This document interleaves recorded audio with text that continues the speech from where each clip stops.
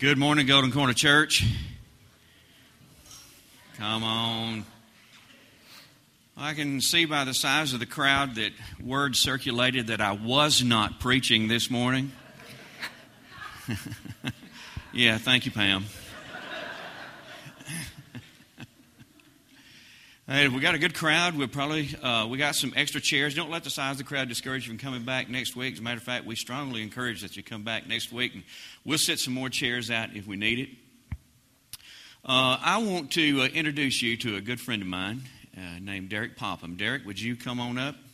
Oh, he's already up. You see that? That's slick, wasn't it? Huh? How we got this coordinated? That's it. And Derek and his wife, Michelle, and their two sons started attending Golden Corner Church about a year and a half ago. And Derek served in the Marines for better than 15 years. Right. And, yeah, hoorah. And, Thank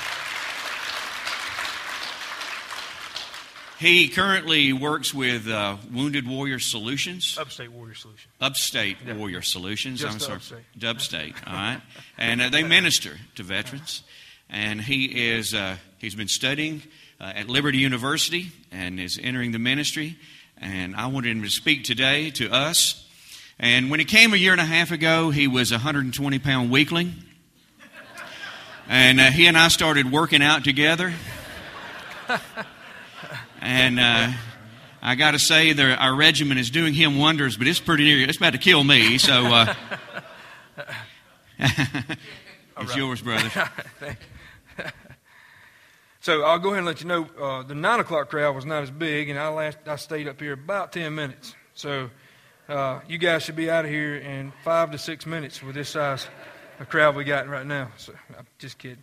I want to thank Ronnie. I failed to do that in the first service, and I thought about it inside. I just want to thank him. I want to thank the church, and I want to thank Ronnie for all the time he's invested in me and some of the other men here in the church. And he's really been meeting with us for quite a while now. We're meeting once a week and going through just what he thought was a good service plan, outline. And, a lot of times in school you learn a lot of information, but they don't teach you how to apply it all as well sometimes. And Ronnie's been a huge help for me, and he's been a true blessing in my life and really helped me out tremendously. So I wanted to thank him and really just kind of put a focus on what he does every week up here. If you attend here, you realize how good of a service we get every week in and week out. And it's really very difficult. It's very difficult to prepare and get up here and do those sorts of things. So I'm just, having getting up here and preaching in a couple other churches, it's really brought a new perspective to me on what he does week in and week out. So I just wanted to thank him and tell him thanks publicly. I've told him thanks in private, but I wanted to thank him publicly too. So I want to talk to you this morning about preparing for a battle. I'm going to be in 1 Peter chapter 5, and we're going to read verses 8 through 11. But before we do, I just want to talk to you a little bit about what's going on in our country. We've been at war now since 2003. That's over 10 years, and that's kind of hard to believe if you think about it. I was looking with 9/11 just passing, was watching a bunch of stuff the other day on the news, and just kind of putting my mind back in that perspective and what's happened over the past 10 years, and really, really blew my mind to even think about that it's been that long. 2003, when we went over into Iraq for the first time, or for the second time, but in this current conflict. And so started thinking and just really reflecting on that moment and thought about, all the people that have served. And, we've lost thousands of lives since then. Thousands of men and women have went over there and given the ultimate sacrifice for this country over there. And we've, both physically and mentally, over 100,000 have been injured. One of the big things with this conflict, most people don't realize, you see a lot of stuff with wounded warriors and people coming back and wounded men, servicemen and women is, it's not that this war is any worse or any harder or any easier than any of the other ones. It's just that response on the battlefield and our medicine and everything's gotten so much better that we're saving a lot more lives, and we've got a lot more veterans coming back home now. But we've had well over 100,000 injuries, some pretty severe of veterans coming back. And, I started thinking about World War II, and I looked up some numbers, and, there's over 405,399 Americans lost their lives in World War II. It was another 36,516 in Korea, and there were 58,209 in Vietnam, and currently over 2.5 million have served in Iraq and Afghanistan. And I was thinking about that, and all these men and women have one thing in common, and they had prepared for the battle that they went to. They had prepared for a war. They prepared for the fight. They spent a lot of time with each other and a lot of time in preparation before they were allowed to go and fight in these conflicts. And I'll tell you, if you could ask each and every one of them, and I can speak from experience, there's never enough time to truly prepare for what you face when you go into those types of situations. You know, like Ronnie said, I spent over 15 years in the Marine Corps, and early on, there wasn't a whole lot going on. We weren't in any big conflicts or any little, large-scale wars. We had some small things in Kosovo and Bosnia and places like that where people were going, but nothing major. So we spent a lot of time training, and that's really all we did was train. We went to California for desert warfare training and mountain warfare. Went over to Japan for jungle warfare. And in these different groups, what you're doing is you're trying to think of every situation you can and every opportunity that may come up where you're in a conflict. So in the desert, it's just that. We're running through and training, and I don't think we really had any idea what was going to take place, in 1996 and 97, what was going to happen in 2011, but we wanted to prepare and make sure that we were ready if something did. So we were going to the desert. We were training there. We were doing it way before that. We would go up into Bridgeport, up in Northern California, and do the mountain warfare training. And it's really cold, I can tell you.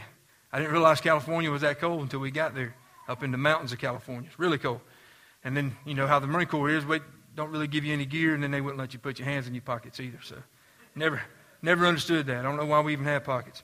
But so we're standing out there freezing our tail off, but just trying to prepare for what was coming up. Same thing, go over to Japan. We've got the Northern Training Area in Okinawa, on one of the islands there, and Jungle Warfare Training Center. You're going up and you spend weeks in the jungle, and they teach you what kind of bugs to eat and which ones not to eat and all that kind of good stuff, just in case. And I did eat some bugs, but it was all in good fun. But you're trying to prepare and figure out what you can do, and whatever situation may come up. So I looked into what it takes and how much time a Marine would spend, say an infantry Marine, as he enters into training and coming in first into the Marine Corps brand new. And if an infantry Marine, when he goes into boot camp, or every Marine when they go into boot camp for that matter, they spend 1,365 hours in training over a 13-week period. And then that infantry Marine, and each MOS after that is different, so I just broke it down for one just so you'd have an idea. That infantry Marine spends another 840 hours over an 8-week period at his MOS school, so ITB or School of Infantry. And if you break that down, that's about 15 hours a day, 7 days a week that they spend in training. Once you leave that school, you go into your unit. When you get to, attached to whatever battalion, whatever company you go to, and you spend another approximately 1,800 hours, a little more than that, 1,800 hours on what we consider on-the-job training. So if you add all that up, that's over 4,000 hours that individual spends in training before they're considered deployable, before they're even allowed to go into combat. They have to spend 4,000 hours. And if you look at it, put it in perspective, if you work a 40-hour week, 5 days a week, 40 hours, however you want to add it up, for 52 weeks, that's 2,080 hours in a year that you spend working. So our men and women are preparing twice that amount. They're doubling that amount to get ready to go. And like I said, it's not enough. It really is truly not enough. It's not enough time to get you ready. The beginning of it's getting you physically fit in boot camp, and then, you move into the mental aspect of MOS school where they're trying to teach you, your specific skill and what it is you're going to be doing, and then you get to the on-the-job training. And if you ever went through any formal training and got into your company, that's where your boss looks at you and says, forget everything they showed you.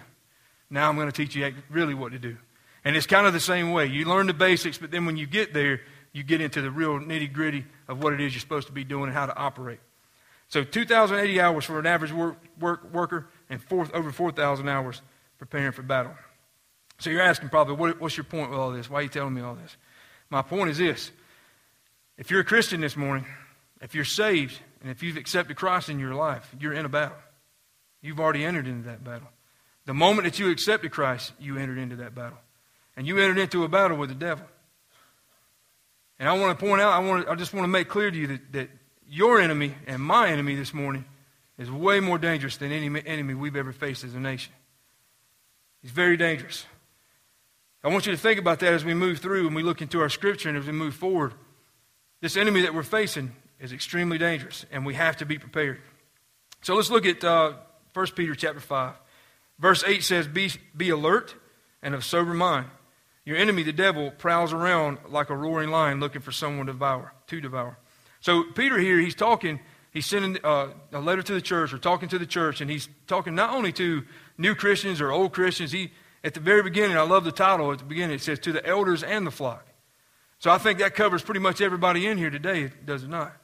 We've got Christians that are older, we've got Christians that are younger, but he's talking to everyone here. He's trying to warn them all. He's trying to say, hey, listen up here. We've got something going on. You need to be aware of what's taking place. There's a danger around you. It's time to be scared. It really is. There's a time to be nervous, and this is one of them, and he's trying to make a strong point here. So I want to look at some different parts of that first verse of Scripture and then talk about 3 ways that we can prepare for this battle. You know, I was thinking about that when I said, you know, when you entered into that battle. When you entered into that battle as a new Christian, the moment that it took place, the moment that you accepted Christ, the devil started attacking. You know, and I was thinking, all right, well new Christians, what are they up against? Well, a new Christian's up against his friends, his old buddies. I mean, think about that moment when you were saved. I remember being in, I got saved in a Greenville Memorial Hospital and the neonatal intensive care unit in one of the waiting rooms there. My son had just been born. He was he was about 4 weeks early, a little tiny thing, was in the intensive care unit. And I remembered a message that a pastor had preached one time, and I called him on the phone, and I accepted Christ right there in the hospital. And I remember being so excited. And then, you know, going and telling my wife and thinking about all the things that was going to take place and, you know, how my life was going to change and all this kind of stuff. And then, not long after that, I started thinking, oh, man, how am I going to tell everybody? What about my buddies? What are they going to think? And I'm sure you all went through that same moment. That new Christian, you've got those immediate battles that take place. But then you've got your church. You've got everybody praying for you. You've got everybody kind of rooting for you and calling you and checking on you and making sure everything's okay. You know, I had that, and that was great. I needed that. But as time went on, those phone calls started to fade away. And as time went on, all those friends started to fade away as well. And now I'm faced with this thing by myself, with just my immediate family, my wife and my 2 small children. And I'm thinking, you know, well, what now? So it made me think, you know, who are we concerned about here? Should we be more concerned about the new Christian? Or are we more concerned about the old Christian? And I think we have to realize here that the devil, first of all and foremost, we know the devil's after both. He doesn't differentiate. He doesn't care. He wants both. But I think sometimes that older Christian, the Christian that's been saved for a while and been trying to serve the Lord for a while, probably gets the raw end of the deal. He may not, or she may not have as many people praying for him or her. And then there's a little thing called complacency that sets in. And complacency kills. I put it right here in red letters and highlighted it. Complacency kills. And we had on our walls over in Iraq, we found some spray paint. And we weren't the only unit to do it. I saw it everywhere. And we ended up carrying little cards in our pockets and everything that had complacency kills wrote on it. We had it spray painted on the wall. So every time we got ready to step out to go on a patrol or got ready to do anything, we saw it. Because even though, believe it or not, you would think, hey, I'm stepping out on this patrol and I know somebody's going to be shooting at me and, you know, bad things could happen. And even though bad things had already happened, you tend to get complacent. I'll never forget as long as I live, the very first patrol I went on in a vehicle in Iraq. We had watched thousands of hours of videos about IEDs and what they look like, what to look for, trash piles on the road, dirt mounds on the side of the road. All these things could be an IED. And I'm going to tell you what, within the first 100 feet of the gate from the little base I was in, there was about 4,000 piles of trash and another 4,000 dirt piles on the left. And I was thinking to myself, I'm never getting out of here. Everything around me is a stinking IED. I was scared to death. And I remember sitting in we called it a left seat, right seat, because it's literally that. I'm sitting in the left seat of a Humvee in the back, and the guys that had been there for a while that I was replacing, they were in the right seat. And we're driving down the street, and they're trying to give me all this advice on what to look for and what not to look for and all these kinds of things. And I remember sitting in that seat just, like, honestly petrified. And these guys are laughing and telling jokes and, like, just goofing off like we were going to Walmart. And I'm like, what? I couldn't make the connection. I'm like, what's going on here? Why am I this way? But it had already set in with them. They had been there a while. They had gotten used to it. They'd gotten complacent. And I'm afraid a lot of times as Christians, we kind of just get used to it. We get used to coming to church on Sunday morning. And we just come. And then we come in and we hang out for a while and we listen to some good music and the preacher gets up and gives us our message and then we go home. We've gotten complacent. And then throughout the week, I'm not saying that God never crosses our mind, but is He always on our mind? Is He our focus? You know, we're moving throughout the week and we've gotten so fast when we're moving along that we've become complacent. We're not paying attention to the dirt piles anymore. We're not paying attention to what's going on around us. Well, those dirt piles here and what's going on around us is the devil. And he's everywhere. And he's trying to find you, and he's trying to get you. So let's look here. Not only should we not be complacent, but we got to look, we got to be vigilant. Peter's warning us here. He's telling us to be alert and be of sober mind. I looked up sober in the dictionary, and, sober comes to mind in many ways with us, but one of the actual definitions for sober was be serious and be ready. So now he's telling us, be alert, be ready, because your enemy, the devil, prowls around you like a roaring lion. He's trying to find us. The King James Version says for us to be vigilant. Vigilant means to be keenly watchful, to detect danger, to be wary, ever awake and alert, sleeplessly watchful, always watchful. The word watchful, being on watch, thinking back to those times, sitting outside at night, sitting out maybe on a rooftop in a building in Iraq, just kind of looking and listening, trying to figure out what's going on around you, being watchful. We have a method that we use. Anytime we step outside the wire on patrol, it's just simply called SEALs. It's just sit, look, listen. All right? We want to step outside there. You want to stop what you're doing. You want to sit for a while. You want to look around you. You want to listen. You want to try to take in what's going on around you and figure it out. We get so fast-paced in this world today, we no longer look. We're not listening. We're not trying to get those senses about us anymore. We're just moving from A to B, from one place to another, trying to get through the hustle and bustle of life, not realizing that we're running right past the devil all day, every day. He's all around us, everywhere we go. And then we look at the example he used here of what the devil is, what he's trying to, who's attacking us here. And I think we've done such a horrible job of taking the devil and turning him into a cartoon character.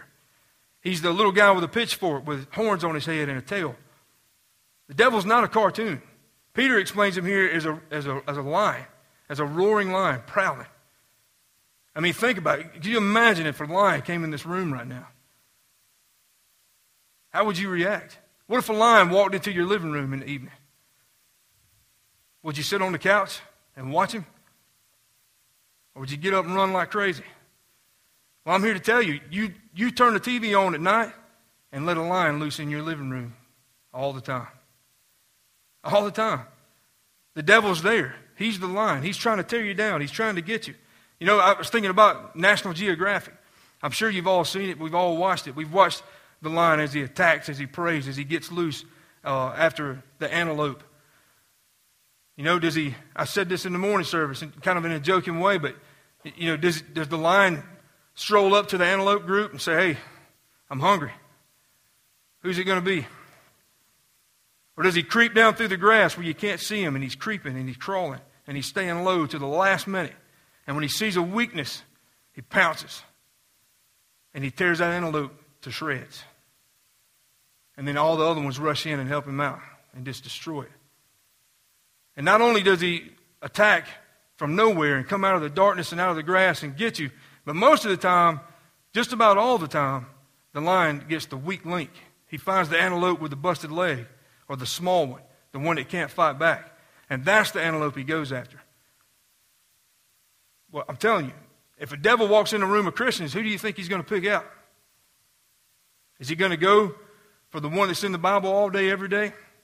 Is he going to go for the one that's living for the Lord? Or is he going to go for the Christian that's got God kind of on his mind? Is he going to look for that weakest link? He's going to take that easiest path. That's how it is. That's how it works. I just want to point out, I want to focus here for a minute. I want you to understand that this is a real battle. This is a battle. This is not only a battle for country, for soul, for oil rights, or whatever it is, whatever reason we do these things we do as a nation. It's not a fight for that. This is a fight for your life. This is a fight for your family's life. This is a fight for your spirituality. This is a fight for your testimony. This is a fight for your name, your Christianity. This is a fight for you. This is the biggest fight of your life. It's the most serious fight of your life. So thinking on that for a moment, this being the most serious battle you're ever going to face, and thinking back to the numbers that I gave you about those men and women that are preparing for the fight. 4,000 hours a year, or 4,000 hours over however long of a period of time it takes for them before they're considered deployable. I got to ask the question, how many hours are you putting into this preparation for this fight? Which one's more serious? Is it the battle for Iraq or Afghanistan, or is it the battle for your soul? We've got to put the time in. It's important. We've got to have it. How do we do it? I came up with 3 P's: prayer, people, and power. If we look at prayer, we look at 1 Thessalonians 5:17. 2 words: pray always. Pray always. It doesn't say pray when you're sick. It doesn't say pray when you're hurt, when you're broke, when you need something. It says pray always. Pray in the good times. Pray in the bad times. I used to use an acronym in my old Sunday school class called PUSH. I don't remember where I saw it, but I came across it somewhere. And all it simply means is pray until something happens. You know, I remember teaching the men's group in Sunday school, and we, week after week, would come up. We would sit down at the very beginning. Hey, who do we need to pray for? Who's got a prayer request? And we'd go around the room. And I'm ashamed to say that 99% of the time we would pray as a group in our Sunday school class, and then we would leave there, and that person's name probably never got called again because we got busy with other things and we moved on. But then for some reason, it just came to me. I said, you know what? We're gonna put this acronym on the board, and we're going to write names up there. So we went around the room one Sunday morning, and we each put a name on the board. Some of us put 2 or 3, but we at least one person put a name out of everybody in the group on the board. And we wrote those names down, and one of the guys, he printed them out, and he gave it to us, and we took them home. And we kept praying, and we kept praying, and we kept praying. And we just simply prayed until something happened, just like it said. And I'm telling you guys, it was amazing. And I'm getting goosebumps up here telling you about it right now. I'll never forget it. It was just a few weeks went by, and we started taking names off that list. We started lining them out. We started erasing them. Some of them started showing up to church. It was really awesome. We prayed until something happens. Instead of praying once and forgetting about it, we just kept pushing. We prayed until something happens. Prayer is our line of communication with God. We all know that. How can we think that we can win a battle without lines of communication with Christ? You know, you relate it back to the battlefield. There's no way that you can maneuver around the battlefield without clear lines of communication. And I can tell you that 99% of the time, when something happens, when something breaks down, when something goes wrong on the battlefield, it's because your communication went down first. People are moving left and right. Things get chaotic. You're running all over the place. You're not sure who's going where or what's taking place. Unfortunately, bad things start happening. Friendly fire takes place, all that kind of stuff. All those things that you hear about in the news where friendly fire happened, it's because communication broke down, I promise you. Somebody went where they weren't supposed to be without getting permission to go there.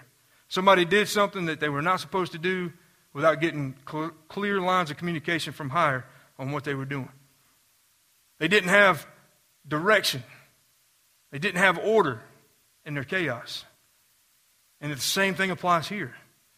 We get in that fight with the devil. We get tied up in that fight. We've got to look higher.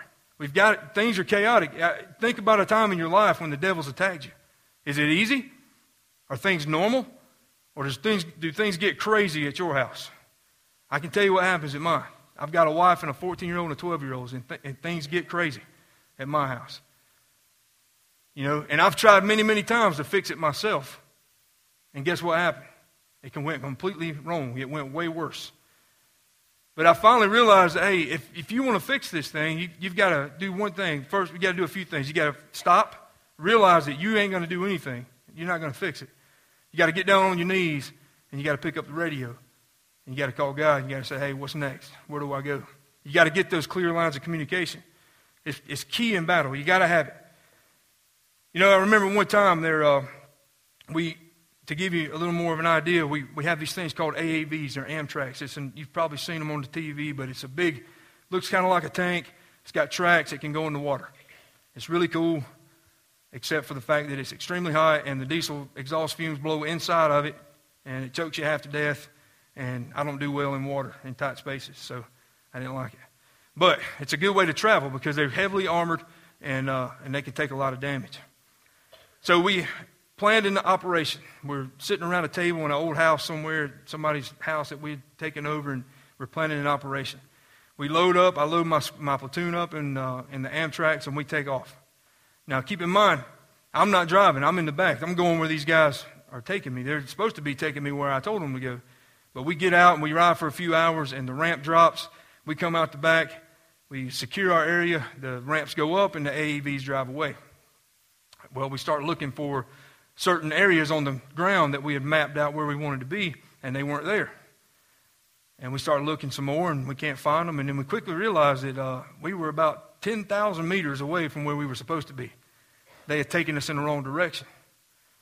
They had got the wrong communication across a headset through a radio with somebody else from a different unit where they were supposed to be dropping those guys, and they completely rerouted without talking to us and took us there.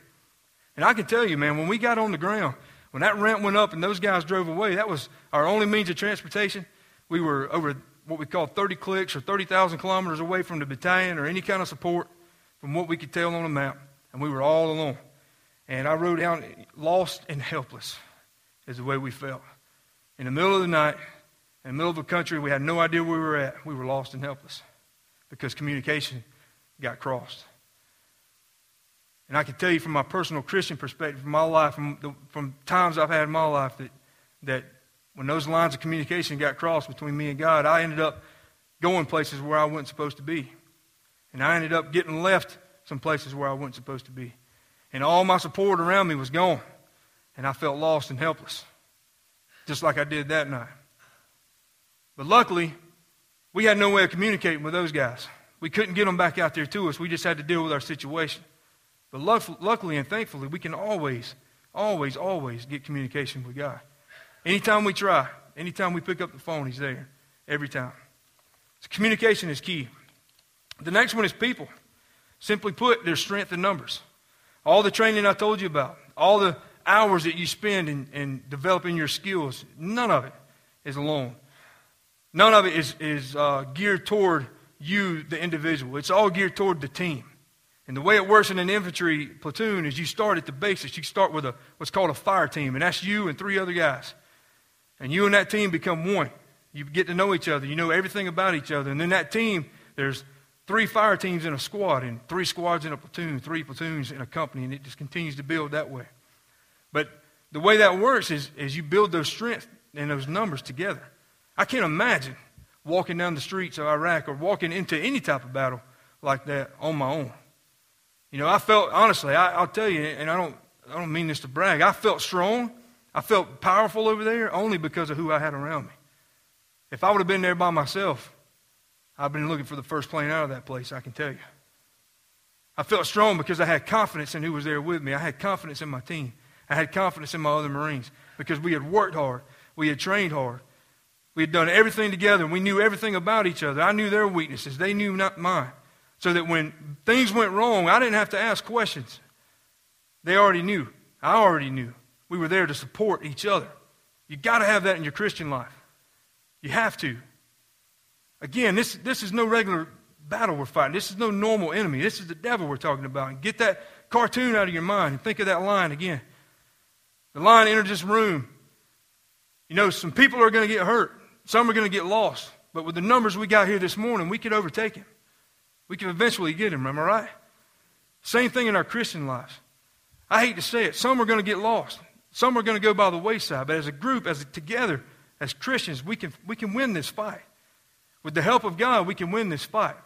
And then when we win that battle, it's our responsibility and our duty to go get those ones that are lost and pull them back into us, to bring them back into the fold. We have to have strength in numbers. We have to have each other. In the Marine Corps, we call them battle buddies. You don't go anywhere without your battle buddy. You don't do anything without your battle buddy. He's your best friend, and you're his. And you may not always like each other, but you learn to respect each other, and you learn to love each other, whether you like each other or not. You know, I've found that there's 2 places where I've learned the most about people. One is when they're in need, a time of need in their life, and the other one's in a fighting hole, in the middle of the night, sitting in the woods somewhere. There's nothing else to do but to get to know each other. So if I could say to you, find that friend, find that battle buddy, and go find a fighting hole to get in with each other. Don't wait until that time of need when you have to figure out what's wrong, when you have to figure out how you can help them. Go find that place, whether it's your living room or riding down the road or a duck blind. That's one of my favorites. And find that place where you can sit and you can get to know that person and they can get to know you and you can learn how you can help each other and support each other. Find out what you can do to help each other. Find out how you can be that person's battle buddy. But always remember that as much as you know and as much as you try and as much as you pray, it takes God to win this thing. Don't ever lose sight of that. The last P is power. If we look at Ephesians 6:11, it says, put on the full armor of God so that you can take your stand against the devil's schemes. So how do we put that on? How do we put that armor on? It's simply God's Word. Not only do we have to pray, not only do we have to have strength in numbers or people around us, we have to read His Word. We have to know His Word. We have to know how to not only read it, but apply it to our lives. You know, I put here in my notes, it's the single greatest plan ever put together. And it simply is. I've read a lot of books about Alexander the Great, and there's a general, Chinese general named Sun Tzu. I don't know if you've ever heard that name. Kind of crazy, but he was a master tactician. And probably the majority of what we use today as far as tactics are concerned came from him. And he was just masterful at what he did. And I've really read a lot of his stuff and just kind of looked at how he applied it to life and how he applied it to the battlefield. And it's required reading in the Marine Corps. You have to read it. But there's no plan like God's plan. You know, Sun Tzu lost battles. Alexander the Great ended up losing his empire. There's a little fellow named Napoleon that almost conquered all of Europe. But he eventually lost because he had a flawed plan.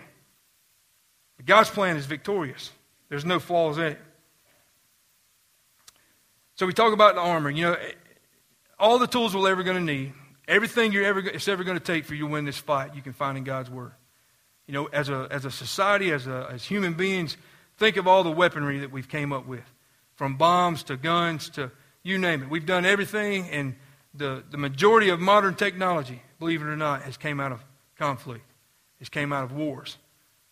That's where most of our stuff comes from that we use today, is from conflict and from wars. The technology that we use on a day-to-day basis has come from conflict. But we've created a whole bunch of stuff to destroy. We've never created anything to lift up and to restore. God restores. He wins the victory. We continue to destroy and we lose the battle. But God's going to win the battle. You know, when we first got to Iraq, we had flak jackets and sappy plates. And some of the older veterans in the room, and some of you in here know what I'm talking about. But before Iraq and Afghanistan, you just wore your uniform. You had what was called deuce gear, and it was just those little straps that went around you and kind of held your magazines in, so you had some ammo, maybe some canteens of water. But when we got over there, we started realizing, hey, you know, with the invent of IEDs or the use of IEDs against us, they'd been used forever, but not against us. With all these explosions and stuff, we had to come up with better ways of saving lives. Well, we came up with sappy plates, and I'm going to tell you right now, if you've ever put a flak jacket on with sappy plates, it is horrible. It's about an extra 50 stinking pounds of something to wear, and you got to wear it around. And there's many times you just want to take it off. You're like, hey, I don't need this. I'd be much faster without it. I could fight way better without it. And then you see somebody get hit in the chest with a 7.62 round, and it knocks them down, and you go over there and pick them up, and you're like, man, I bet that hurt. And they're like, yeah, it did. But they're still alive. They're still here to tell the tale, and they're still here to talk about it. You know, we've invented all these things. We've got this body armor. We've got this stuff that we can use to help save our lives, but we're still vulnerable. You know, it only covers pretty much your torso. We don't have any type of armor for our head. There's nothing for our limbs. That's why you see so many amputees and stuff coming back from the wars today. We've not come up with anything to protect the whole body. But I can give you specific moments of times in Iraq where things happened around me and nothing happened to me. Because you see, when I read this, when I see about that whole armor of God, for me, it's not only talking about spiritual armor. It's not only talking about my soul, but for me, it's always been a very literal, very real thing that's actually protecting my life. And He's done it on more than one occasion. We have to learn to apply it, though. We have to get in His Word. We have to use that whole armor of God. And if we'll study and if we'll learn and we'll do the things He asks us to do, then He will protect us. He will help us. You know, unfortunately, we live in a time that's very busy. And I'm sure I'm just like all the rest of you. Like Ronnie said, I run a nonprofit. There's nothing more time-consuming, I don't think, than running a nonprofit. It's all-encompassing. You know, even when I'm off, I'm thinking about it, trying to figure out how to make it better. I'm also a full-time student at Liberty University, and I'm a dad, and I'm a husband. And I've got all these things going on, and I'm not explaining anything to you that you don't already witness in your life and things that you're not got going on. So I'm ashamed to say that a lot of times God starts up here in the morning, and then he continues to get knocked down the shelf or knocked down the row until the end of the day. And there's many nights where we sit to try to do our devotional as a family. You know, we're like, man, it's bedtime. It's time to get the kids ready for school. We still haven't done our devotional. Well, let's knock it out real quick. I've caught myself saying that in front of my children. That's embarrassing. Let's get this devotional done real fast so you guys can get in bed. What does that tell them? What kind of focus am I putting on that with my family? That's completely backwards. We can't be too busy. None of these things are going to work if we don't apply them correctly. The power, the prayer, the people, we have to apply them all correctly, and it has to be first in your life. 1 Corinthians 15:57 says, "But thanks be to God who gives us the victory through our Lord, Jesus Christ." The great thing about this all, guys, is this. We already know we're going to win. We already know we're going to be victorious. God tells us. We just have to do the things he asks us to do. We have to follow his plan. We have to know that we're doing what God wants us to do. So I wanted to challenge you. I wanted to really ask you a question. And it's this.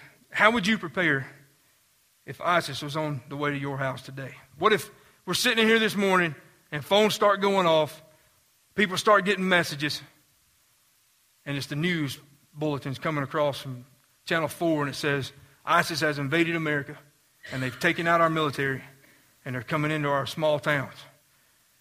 And we leave this place, and we know it's just a matter of days before they get here. How would you prepare? Would you go home and spend a couple hours a day trying to figure out what you would do? Or would it be on your every waking thought? Would it be everything that you focused on and everything that you do? Would it be preparing on trying to save your life and your family's life? Try to keep them from capturing you and doing who knows what? Well, that enemy is on its way. If it's not already at your door, it's on its way to your door. I'm telling you, if you're a Christian and you haven't faced struggles, be thankful first of all and thank God for it, but be prepared and be ready because it's coming. So start getting ready now. Prepare yourself. Spend the hours that it takes and the time that it takes to get yourself ready before the devil attacks and before he comes knocking on your door. I want to read the rest of chapter 5, or a couple more verses, 9 through 11 there. If you look at it, it says, resist him, standing firm in the faith, because you know that the family of believers throughout the world is undergoing the same kind of sufferings.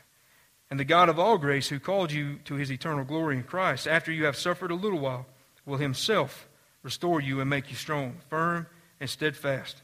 To him be the power forever and ever. Amen. We're not in this alone. We're all going through this together. If you're a Christian, you're a believer. It doesn't matter if you're here in Walhalla or if you're in California or if you're over in the Middle East. We're all going through this together. All we have to do is we have to resist, we have to stand fast, and we have to prepare and be ready. Because the Bible assures us and it tells us that if we'll just do that, God's coming. He's going to restore us. He's going to save us. He's going to take us all home. Just pray with me. God, I thank you for this day. I thank you for this church. I thank you for this opportunity you've given me, Lord. I pray that these words will ring true to people. I pray, God, that they will take it seriously. I pray most of all, Lord, that if there's someone here that's not preparing the way they should, God, if they're not giving the time that's deserved to you, Lord, I pray that they'll just take it seriously and they'll start to do so. I pray, God, that you'll let everyone in here know and understand that how serious the devil is and how much he's trying to tear us apart and tear our families apart and destroy our Christian lives and destroy our testimonies and destroy our churches. God, it's evident all around us that the devil's winning in a lot of places. He's winning in a lot of lives. Lord, I pray that you just help us. Start right here with each other, with ourselves, and start fighting back, Lord. I pray, God, that you'll help us to do these things and keep us ever on your mind throughout the week, Lord. Amen. You're dismissed.